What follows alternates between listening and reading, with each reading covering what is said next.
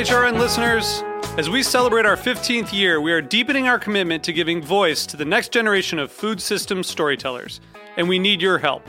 Our internship and fellowship programs help activate new possibilities for underrepresented and underestimated young people through experiential journalism, audio engineering, and production training. Through these unique programs, HRN helps food equity stewards build essential workforce readiness skills that expand their potential and foster economic mobility. Please consider supporting these critical programs. And with a minimum donation, you can be entered to win a dinner for two at an amazing restaurant in one of 8 cities and tickets to a concert at a great venue in one of those cities. We have incredible partners across the country who have donated, as they also share our passion for helping to educate the next generation of food systems storytellers. Check out heritageradionetwork.org/15 to donate and enter to win today. That's heritageradionetwork.org/15 to donate and enter to win today. And make sure you donate before March 31st. Thank you.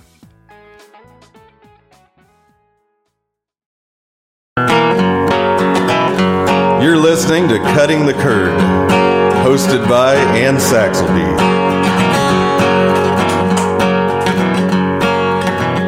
You're listening to Cutting the Curd, hosted by Ann Saxelby. You're listening to Cutting the Curd, hosted by Ann Saxelby, broadcast live to the cosmos on the Heritage Radio Network. Welcome to another episode of Cutting the Curd on the Heritage Radio Network. I'm your host, Ann Saxelby. Our show today is being produced by Jack Inslee, engineered by Nat Weiner, and sponsored by Hearst Ranch. Hearst Ranch is the nation's largest single-source supplier of free-range, all-natural, grass-fed and grass-finished beef. Since 1865, the Hearst family has raised cattle on the rich, sustainable native grasslands of the Central California coast. The result is beef with an extraordinary flavor that's as memorable and natural as the surrounding landscape. For more information, go to www.hearstranch.com. Thank you, Hearst Ranch. But we are not talking beef today. We are talking cheese, the other end of the cow farm spectrum. And this episode of Cutting the Curd is dedicated to the state of cheese in Virginia. I'm going to be joined by Helen Feet of Meadow Creek Dairy to talk about Meadow Creek Dairy, their cheese, and what's going on with cheese in the state of Virginia. Are you with us, Helen? I am, Ann. Hi, how you doing? I'm doing great. Good to be with you. Great to have you. Thank you so much for taking time out to be on the show. All right. So I was wondering if we could get started just by talking a little bit about your farm. Where is Meadow Creek Dairy located? We are in extreme southwestern Virginia, right up against the North Carolina line. We're right above Mount Airy, North Carolina, only a mile out, and we are in the Appalachian Mountains, in the mountainous area. Right off of the Blue Ridge Parkway, isn't that right? Right, just a few miles off the Blue Ridge Parkway. One of the most beautiful roads I've ever driven on. That is really just a superb road trip. It is. It's the ultimate. How far does that parkway stretch? I believe that it starts in the most southern part of North Carolina, might possibly go into South Carolina a little bit, all the way to the top of Virginia. Wow. And how long have you guys had your farm there? We have been in Grayson County since 1987. We've been on this farm, which is just outside of Galax, since '92. And what made you guys choose to start your farm in that part of the world? Well, actually, it was old-time music. When we were working on a dairy farm up in Harrisonburg, Virginia, just in the Shenandoah Valley. And when we would go on vacation, we would go to play music. And we came down here because this is pretty much the center of that tradition. And we started looking at land while we came down here and fell in love with it. Wow. Now tell me, so you and your husband, Rick, both play music, isn't that right? Past tense, but yes. And what do you play, or what did you play? I played clawhammer banjo, and he has played guitar forever. That is so awesome. We just had the Fiddlers Convention last week, the great big one. Oh, wow. So tell us about that. What's the Fiddlers Convention all about? Well, it's both old-time and bluegrass music. Old-time is kind of the precursor for bluegrass, and in these mountains is really where that music started, in Virginia and North Carolina. And so it's the largest one in the world. Wow. I have said I'm going to make it down there one of these years for that Yeah, festival come because on, it just, I know I've got to up the ante. This year, I don't know, with the American Cheese Society right around the corner, I had to, that was my big trip, or that is going to be my big trip for August. But that just sounds great. Now, what's the heritage of old time and bluegrass music? Because doesn't a lot of it come from Northern Europe, Scotland and Ireland and the people who kind of originally settled that part of Virginia? Yes, certainly a lot of it is based in Scottish and Irish folk traditions, but also, especially with the banjo, some of it came from Africa. Wow. That's where that claw hammer, because it's a real syncopated sound, that's where that came from, and the slaves brought it with them. Now, I remember one time when we were talking, you talking about teaching yourself how to play the banjo and teaching yourself how to do is it clog dancing, the traditional dancing? Flatfoot dancing. Well, I've done both clogging and flatfoot, but flatfoot is the dancing that they do in this area. And well, I guess my segue is sort of, I feel like those are both very difficult things to learn. And cheese making is also a very difficult thing to learn. So I was wondering if you think that there are any parallels between teaching yourself to do these three disparate but very difficult things. What they had in common for me was that Rick told me I couldn't do any of them. I think that you have to be willing to fail and make a fool of yourself. That helps. Absolutely. I think we all need to do more of that in our lives. It serves you well. Otherwise, you can't keep learning, if That's you already know right. how to do everything. Wow. So okay. So you're in southwestern Virginia. Is that area traditionally a dairy area, or were you guys kind of unique? Well, it definitely has a tradition of small dairies. I wouldn't say that there is a cheese-making tradition here, but there was always, especially up through the 60s and early 70s, a lot of 5 and 10 cow grade B, which is manufactured milk dairies, and so all the milk that was produced here was going into cheese or butter or a manufactured product. And then there was small processing plants, in all the major towns in the county. We had a Seal Test, we had a Kraft plant in Independence, and that's kind of drifted out and gone, but that tradition of independence and self-sufficiency, which I think this area is known for, I think showed through in the dairies that were here.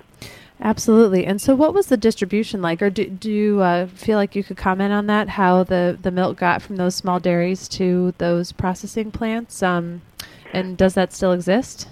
Well, back when they did a lot of skimming and sold cream, they would pick up cans of milk from the grade B dairies. It doesn't have to be picked up as often with grade B milk. It can be picked up every 3 days instead of every other day. And then they were just run to the small towns, which were not far away, so you didn't really have refrigeration issues, and processed right there. Now, just like most of the country, our milk goes not real far, but several hours away, and it's all fluid milk, and that tradition is pretty much gone.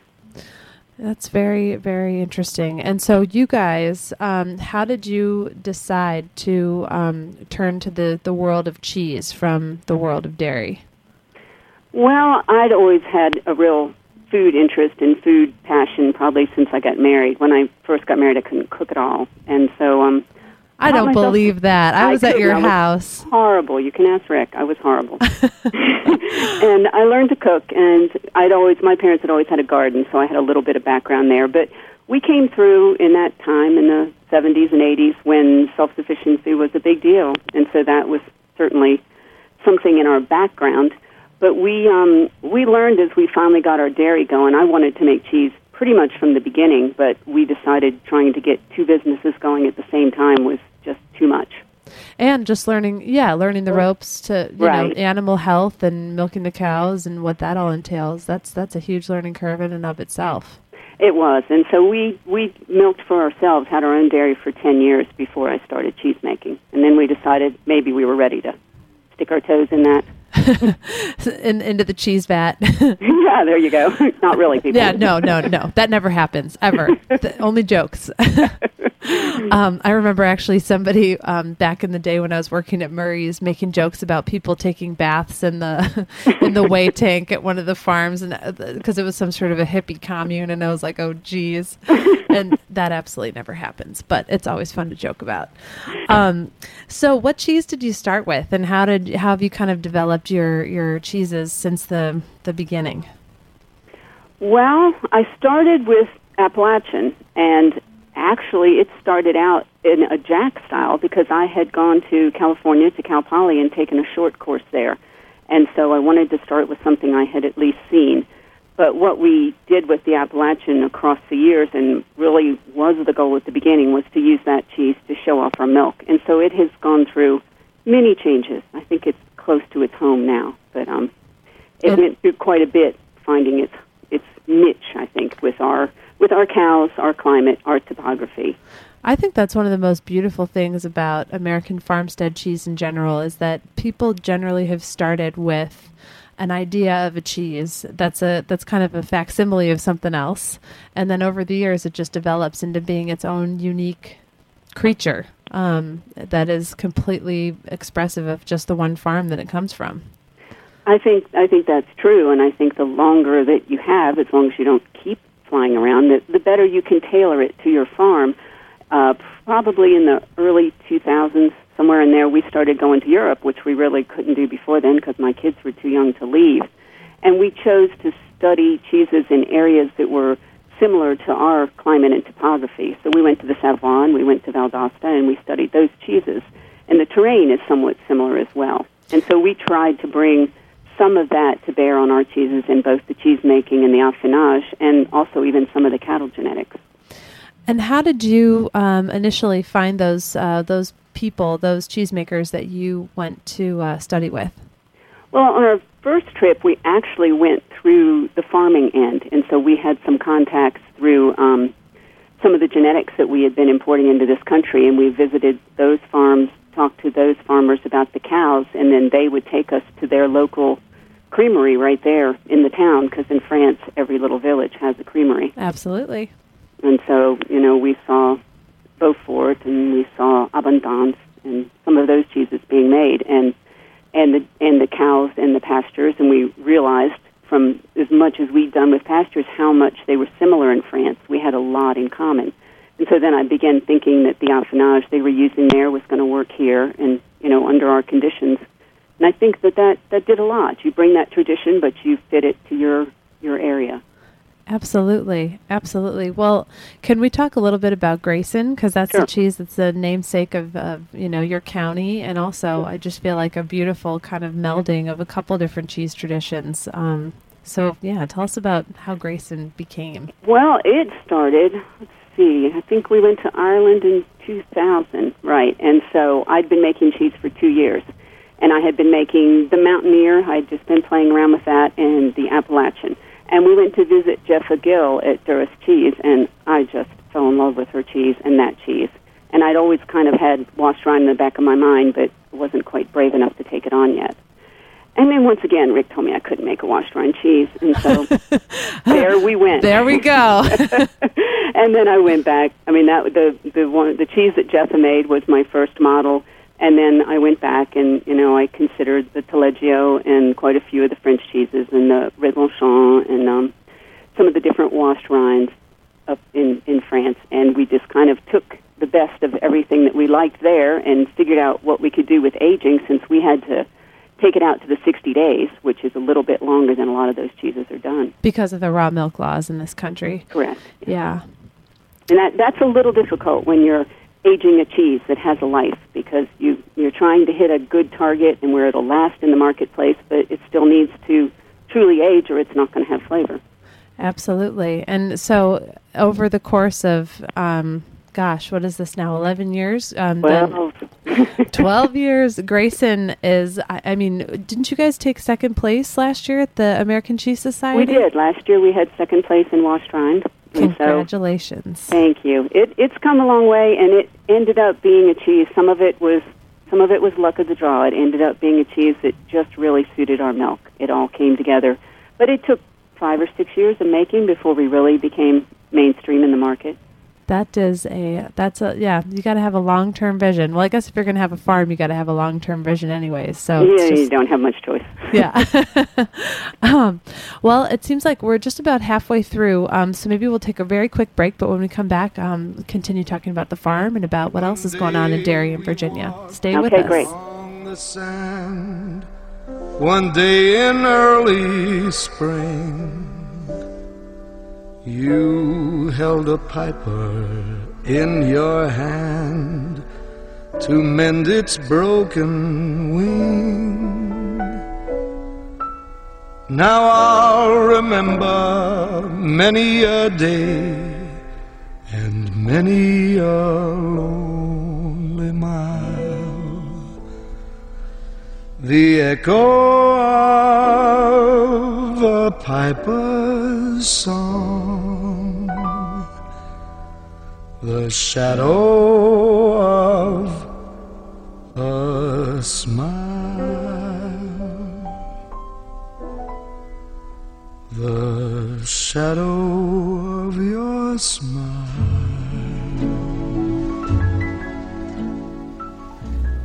Welcome back to Cutting the Curd on the Heritage Radio Network. I'm your host, Ann Saxelby, and I'm joined today by Helen Feet of Meadow Creek Dairy in Galax, Virginia.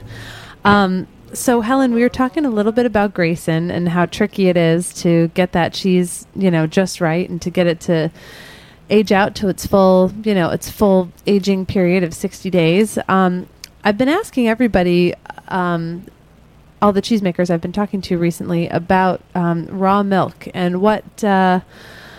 how that's perceived by your state and what that means for you as a farmstead cheesemaker. And I guess we can start about how it's perceived by your state and your inspectors, and what kind of a relationship do you guys have?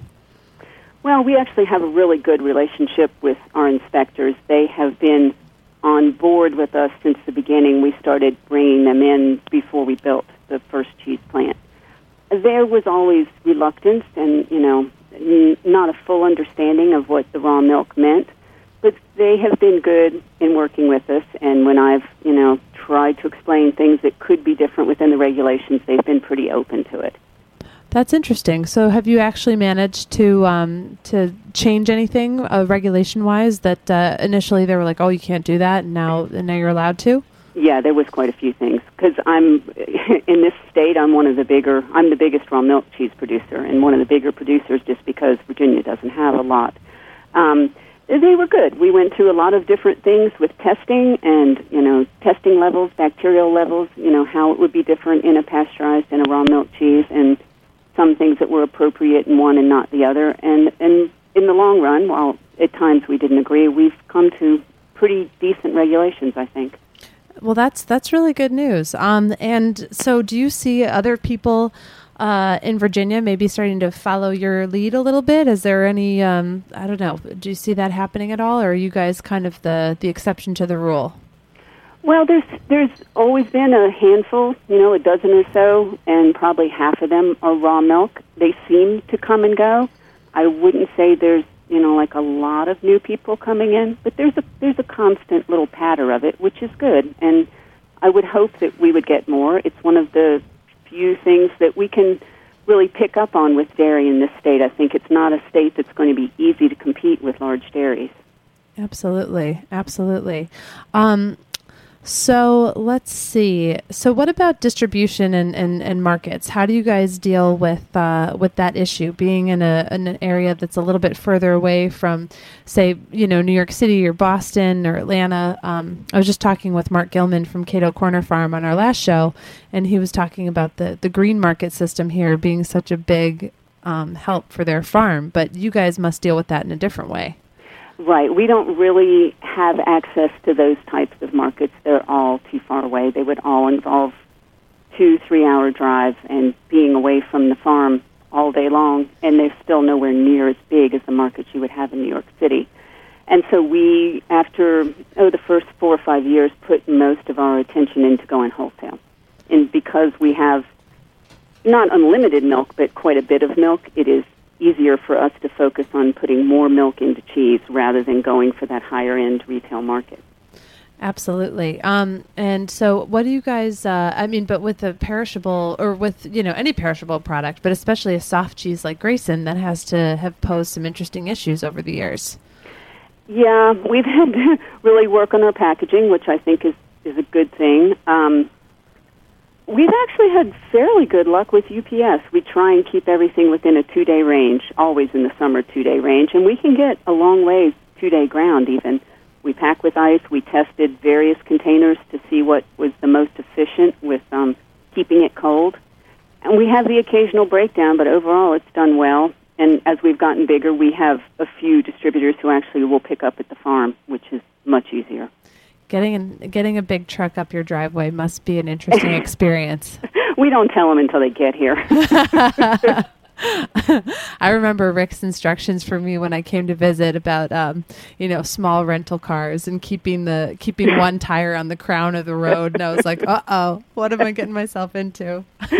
Yeah, well, some of the truck drivers definitely think that, but it's good for them. Absolutely, absolutely. It can be a little bit more of a challenge, but even though we're in the South, our climate is pretty forgiving. We are a lot cooler than our lowland neighbors, even 10 miles from here. And so, at least from the farm, and when we leave the farm, we don't have as much heat to battle as even you do in New York City, even though we're further south. That makes a lot of sense. Well, you were talking a little bit before about the terrain of your farm being similar to some of the mountainous regions in Europe. Can you tell us a little bit about the lay of the land at Meadow Creek? Well, we sit at about 2,800 feet. We have quite a few steep hills. We keep all of the grass as perennial grasses. We don't till the soil because there would just be too much erosion. And grazing is what is really suited to this area and can really take advantage of these soils here. The Appalachian Mountains are one of the oldest mountain chains, and the soils here are old and deep and rich. And so I think that what we lose in having land that is a little difficult to fence and deal with, we gain back in the quality of our soil and the pastures and the climate that we can have. And you guys are a strictly seasonal dairy. So how does that season work for you guys? When do you get started, and when does it wrap up for you? Well, we start calving in March, and so all the cows will have their calves between about the 10th of March and maybe the 1st of May. And I start making cheese early April. This allows us to have the cows on pasture, or we can almost always go on pasture by April. I don't start making cheese until they are. And this allows us to have the cows at their peak nutritional need when we have the most grass. And so then I make cheese up until about the first week of December, and we can keep pasture that long. Occasionally we have to supplement with hay, but we always have some grass. I have had to work in the marketplace. It isn't absolutely the best situation for selling cheese and for making people to understand it. But the dairy was seasonal long before the cheese, and we truly believe that is the best way, this 9-month season that we do. And so we have just worked to make the cheese marketing fit. Absolutely. Well, and I think, just like we were talking about American farmstead cheeses becoming their own individual elements, on each farm, I think part of that is also the education that comes along with selling a product that is seasonal and changes throughout the year. I really look forward to the changes in Grayson or in the changes in a cheese like Pleasant Ridge Reserve as the year goes by, and to see how the flavor is different, and really celebrate that. Well, and it's really good. So many of the shops have begun to pick up and understand that, and they're getting that out there for us to the customer. It is a challenge as a cheesemaker. There aren't a lot of us that deal with seasonal milk, and it can be very difficult at times. But we're just coming into fall milk, so we're about to make the change over here. Well, we've got a couple minutes left, and I wanted to ask, are there any, just talking about Virginia and Southern cheese, I know that you guys are part of the Raw Milk Consortium, or we're part of the Raw Milk Consortium for Slow Food. Are there any organizations or groups that you guys that are supportive of cheesemakers, or that people could go to learn more about Virginia cheese or Southern cheese? There is a Southern Cheesemakers Guild that I have been in and out of, and I know, a fair amount of the people there. We don't have anything specifically in Virginia. And I think that is one of the hard things, probably in other parts of the country, but what I'm familiar with in the South is that we're kind of spread out, and it's hard to get a support network going. But we all know each other and do call each other up and see what problems we're all getting up against. Maybe you guys could start another festival that goes at the same time as the Fiddlers Convention and get all the cheesemakers down there and teach them to dance and then, exchange cheesemaking info. That sounds pretty good. That would be fun. Well, can you tell us, I guess, a little bit about, are you still actively involved with the Slow Food Raw Milk Consortium? I am pretty much on the sidelines of that right now. I just needed to take a break. Our farm is still growing, and I'm still trying to get it under control. So I took a short break from that to get a little more control here, but we'll probably be involved again. Absolutely. Well, maybe you could just tell our listeners a little bit about what that group did and does and what their goals are, because I think with raw milk cheeses in the U.S. in an increasingly sort of combative environment with food products and regulation, it's really important for people to be taking steps like you guys did.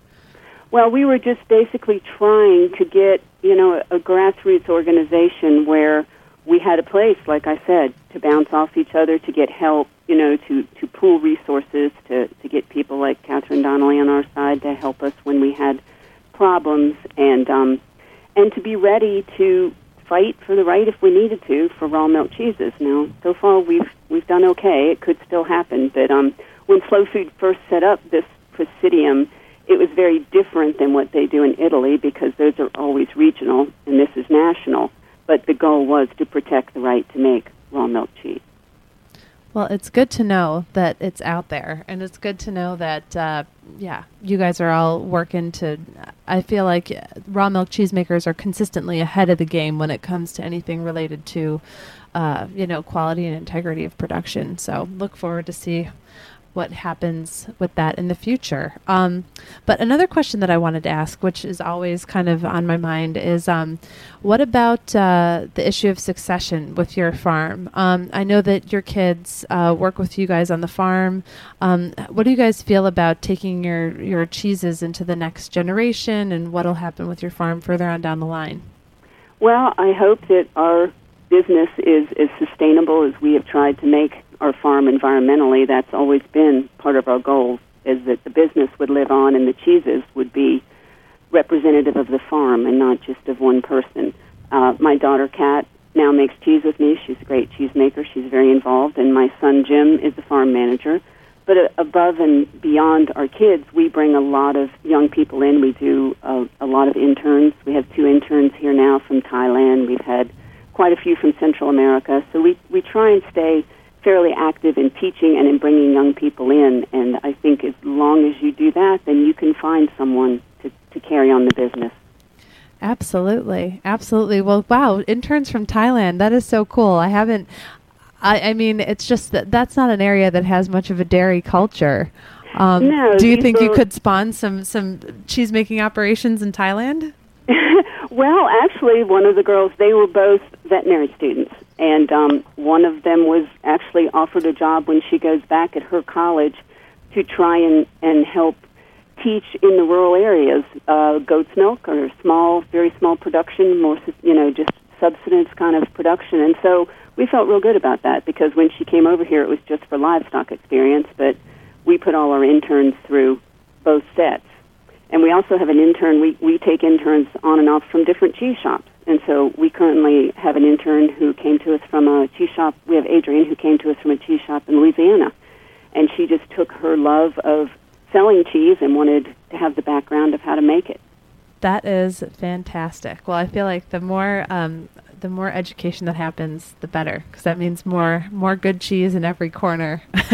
and more understanding, and yes, I think so too. And more, like we were talking about in the beginning of the show, sort of self-sufficiency for small farms, which is really the most important thing. Well, if we're almost out of time, but if people want to learn more about Meadow Creek Dairy, what is the best way? Do you guys have a website, or how do people find out about you guys? They're welcome to go to our website, which is meadowcreekdairy.com. We, at this point in time, are just selling wholesale, but we do have lists of shops in all areas where the cheese can be found, and we're glad to answer any questions over email. And as far as internships go, is that something that that people can get in touch with you about as well? Are you open to taking interns from other walks of life, or do you stick more to having people from cheese shops and like you said, your international interns? We pretty much just consider people as they send us information. We normally just take long-term or season-long interns, although we occasionally take shorter ones. But we just consider people as they come. It doesn't have to be a specific background. Very cool. Well, if anybody out there is hoping to make cheese, you couldn't hope for a better teacher. That is in a more beautiful farm. Meadow Creek is a really special place. Well, thank you so much, Helen, for taking the time to be on the show. And I look forward to seeing you in Seattle this week for the American Cheese Society. Oh, we're getting ready. We're gearing up. We'll be there. And as always, it's been a pleasure talking with you, Ann. All right. Thanks so much, and we'll see you next time on Cutting the Curd. Thank you. And see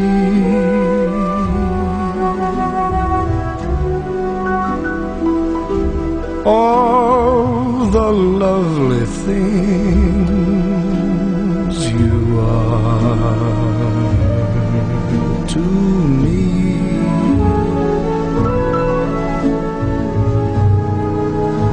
How a wistful little star